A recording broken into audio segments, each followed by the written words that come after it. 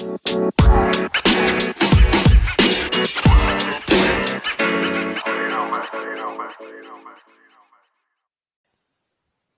everybody, we are going to read chapters 2 and 3 of The Giver. Looking forward to reading this with you. Hopefully after chapter 1 you're a little intrigued. So we are going to hear about what the ceremony of 12 might be all about. Chapter 2, page 11. Jonas watched as his father poured a fresh cup of coffee. He waited. You know, his father finally said, every December was exciting to me when I was young. And it has been for you and Lily too, I'm sure. Each December brings such changes. Jonas nodded. He could remember the Decembers back to when he had become, well, probably a 4.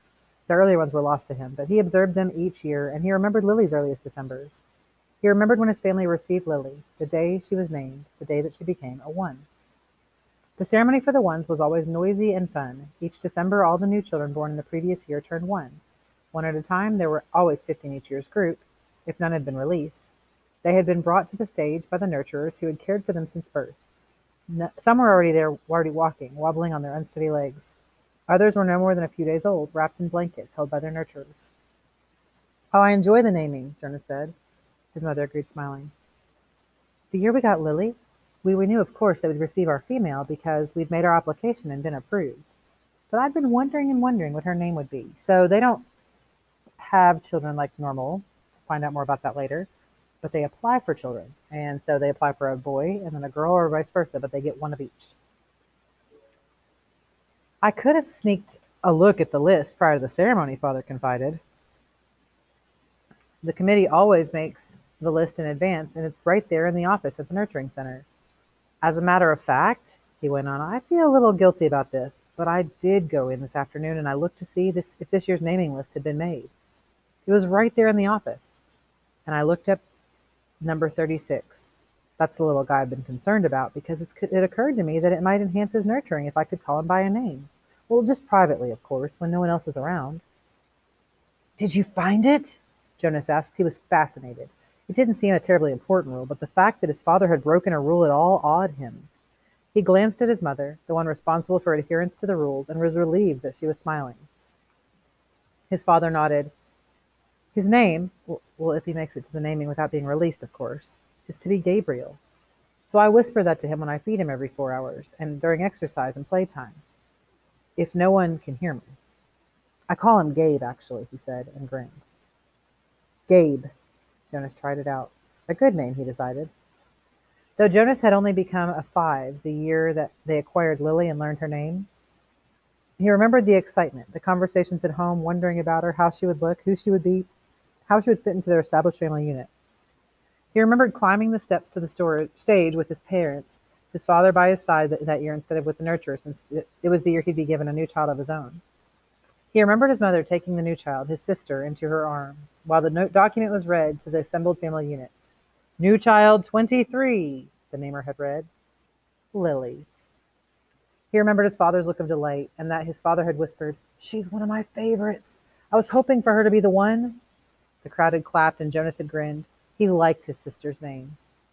Lily, barely awake, had waved her small fist. Then they had stepped down to make room for the next family unit. When I was in 11, his father said now, as you are, Jonas. I was very impatient, waiting for the ceremony of 12. It's a long 2 days. I remember that I enjoyed the 1s as I always do, but that I didn't pay much attention to the other ceremonies, except for my sister's. She became a 9 that year and got her bicycle. I'd been teaching her to ride mine, even though technically I wasn't supposed to. So we've got some rules here that 2 of them 3 that we've learned today so far. Jonas laughed. It was one of the few rules that was not taken very seriously and was almost always broken. The children all received their bicycles at 9. They were not allowed to ride bicycles before then, but almost always the older brothers and sisters had secretly taught the younger ones. Jonas had been thinking already about teaching Lily. There was talk about changing the rule and giving the bicycles at an earlier age. A committee was studying the idea. When something went to a committee for study, the people always joked about it. They said that the committee members would become elders by the time the rule change was made. Rules were very hard to change. Sometimes, if it was a very important rule, unlike the one governing the age for bicycles, it would have to go eventually to the receiver for a decision. The receiver was the most important elder. Jonas had never even seen him, that he knew of. Someone in a position of such importance lived and worked alone. But the committee would never bother the receiver with a question about bicycles. They would simply fret and argue about it themselves for years until the citizens forgot that it had ever gone to them for a study. His father continued. So I watched and cheered when my sister Katya became a 9 and removed her hair ribbons and got her bicycle. Father went on. Then I didn't pay much attention to the 10s and 11s. And finally, at the end of the second day, which seemed to go on forever, it was my turn. It was the ceremony of 12. Jonas shivered. He pictured his father, who must have been a shy and quiet boy, for he was a shy and quiet man, seated with his group waiting to be called to the stage. The ceremony of 12 was the last of the ceremonies, the most important, so kind of like our graduation in our world. I remember how proud my parents looked, and my sister too. Even though she wanted to be out riding the bicycle publicly, she stopped fidgeting and was very still and attentive when my turn came. But to be honest, Jonas, his father said, for me, there was not the element of suspense that there is with your ceremony, because I was already fairly certain of what my assignment was to be. Jonas was surprised. There was no way, really, to know in advance. It was a secret selection made by the leaders of the community, the Committee of Elders, who took the responsibility so seriously that there were never even any jokes made about the assignments. His mother seemed surprised too. How could you have known? She asked. His father smiled his gentle smile. Well, it was clear to me, and to my parents later confessed that it had been obvious to them too, what my aptitude was. I had always loved the new children more than anything. When my friends in my age group were holding bicycle races or building toy vehicles or bridges with their construction sets, or all the things I do with my friends, Jonas pointed out, and his mother nodded in agreement. I always participated, of course, because as children we must experience all of those things, and I studied hard in school as you do, Jonas. But again and again, during my free time, I found myself drawn to the new children. I spent almost all my volunteer hours helping in the nurturing center. Of course, the elders knew that from their observation. Jonas nodded. During the past year, he had been aware of the increasing level of observation in school, at recreation time, and during volunteer hours. He had noticed the elders watching him and the other 11s. He had seen them taking notes. He knew, too, that the elders were meeting for long hours with all the instructors that he and the other 11s had had during their years of school. So I expected it, and I was pleased, but not at all surprised when my assignment was announced as nurturer, Father explained. Did everyone applaud even though they weren't surprised, Jonas asked. Oh, of course. They were happy for me, that my assignment was what I wanted most. I felt very fortunate, his father smiled. Were any of the 11s disappointed your year? Jonas asked. So you can tell that this ceremony of 11 is a day to get your job. And Jonas is really worried because, well, what if he got a job he didn't like? Like, what if he got the job of sanitation worker? Were any of the 11s disappointed your year? Jonas asked. Unlike his father, he had no idea what his assignment would be. But he knew that some would disappoint him. Though he respected his father's work, nurture would not be his wish. And he didn't envy laborers at all. His father thought, no, I don't think so. Of course, the elders are so careful in their observations and selections. I think it's probably the most important job in our community, his mother commented. My friend Yoshiko was surprised by her selection as doctor, Father said, but she was thrilled. Well, let's see. There was Andre. I remember that when we were boys, he never wanted to do physical things. He spent all the recreation time he could with his construction set, and his volunteer hours were always on building sites. The elders knew that, of course. Andre was given the assignment of engineer, and he was delighted. Andre later designed the bridge that crosses the river to the west of town, Jonas's mother said. It wasn't there when we were children. There are very rarely disappointments, Jonas. I don't think you need to worry about that, his father assured him. And if there are, you know there's an appeal process. But they all laughed at that. An appeal went to the committee for a study. Well, I worry a little about Asher's assignment, Jonas confessed. Asher is such fun, but he doesn't really have any serious interest. He makes a game out of everything. His father chuckled.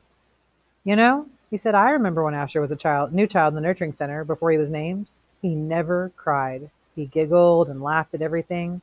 All of us on the staff enjoyed nurturing Asher. The elders know Asher, his mother said. They'll find exactly the right assignment for him. I don't think you need to worry about him. But Jonas, let me warn you about something that may not have occurred to you. I know I didn't think about it till after my ceremony of 12. What's that?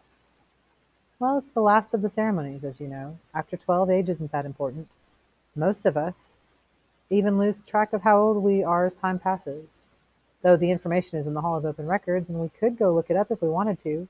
What's important is the preparation for adult life and the training you'll receive in your assignment. Oh, I know that, Jonas said. Everyone knows that. But it means, his mother went on, that you'll move into a new group, and each of your friends will. You'll no longer be spending your time with your group of 11s. After the ceremony of 12, you'll be with your assignment group, with those in training. No more volunteer hours, no more recreation hours. So your friends will no longer be as close. Jonas shook his head. Asher and I will always be friends, he said firmly, and there will still be school. That's true, his father agreed. What your mother said is true as well. There will be changes. Good changes, though, his mother pointed out. After my ceremony of 12, I missed my childhood recreation. But when I entered my training for law and justice, I found myself with people who shared my interests. I made friends on a new level, friends of all ages. This is kind of happening to you guys, if you haven't noticed this already. Like in 9th and 10th and 11th and 12th grade, as things start to progress, you're going to be less and less with the people that are in your age group all the time, and more with people from different classes. When you were in 6th grade, you were with all 6th graders. 7th grade, the same thing. But as you get older and you start getting in some of those classes that are more towards your interests, you might be in classes with freshmen and sophomores and juniors and see all different age levels. And that's what she's talking about. And then when you graduate high school, you definitely won't have the same friend group. You might have one or two, but everyone kind of scatters and goes their own way. Well, did you still play at all after 12? Jonas asked. Occasionally, his mother replied, but it didn't seem as important to me. I did, his father said, laughing. I still do every day. At the nurturing center, I played bounce on the knee and peekaboo and hug the teddy. He reached over and stroked Jonas's neatly trimmed hair. Fun doesn't end when you become a 12. Lily appeared wearing her nightclothes in the doorway. She gave an impatient sigh. This is certainly a very long private conversation, she said, and there are certain people waiting for their comfort object. Lily, her mother said fondly, you're very close to being an 8, and when you're an 8, your comfort object will be taken away. It will be recycled to the younger children. You should be starting to go off to sleep without it. But her father had already gone to the shelf and taken down the stuffed elephant which was kept there. Many of the comfort objects, like Lily's, were soft, stuffed, imaginary creatures. Jonas's had been called a bear. Remember, they don't have animals in the society. Here you are, Lily Billy, he said. I'll come help you remove your hair ribbons. Jonas and his mother rolled their eyes, yet they watched affectionately as Lily and her father headed for the sleeping room with the stuffed elephant that had been given to her as her comfort object when she was born. His mother moved into her big desk and opened her briefcase. Her work never seemed to end, even when she was at home in the evening. Jonas went to his own desk and began to sort through his school papers for this evening's assignment. But his mind was still on December and the coming ceremony. Though he had been reassured by the talk with his parents, he hadn't the slightest idea what assignment the elders would be selecting for his future, or how he might feel about it when the day came. Can you imagine not knowing what your job's like, not being able to choose your own job, like having it chose for you? But at least you wouldn't have that agony of, am I choosing the wrong thing? All right, that's chapter 2. I am going to read chapter 3, but I think I'm going to do it on a separate podcast so that you can listen to one chapter, take a break maybe, and then listen to the second chapter. All right, here we go.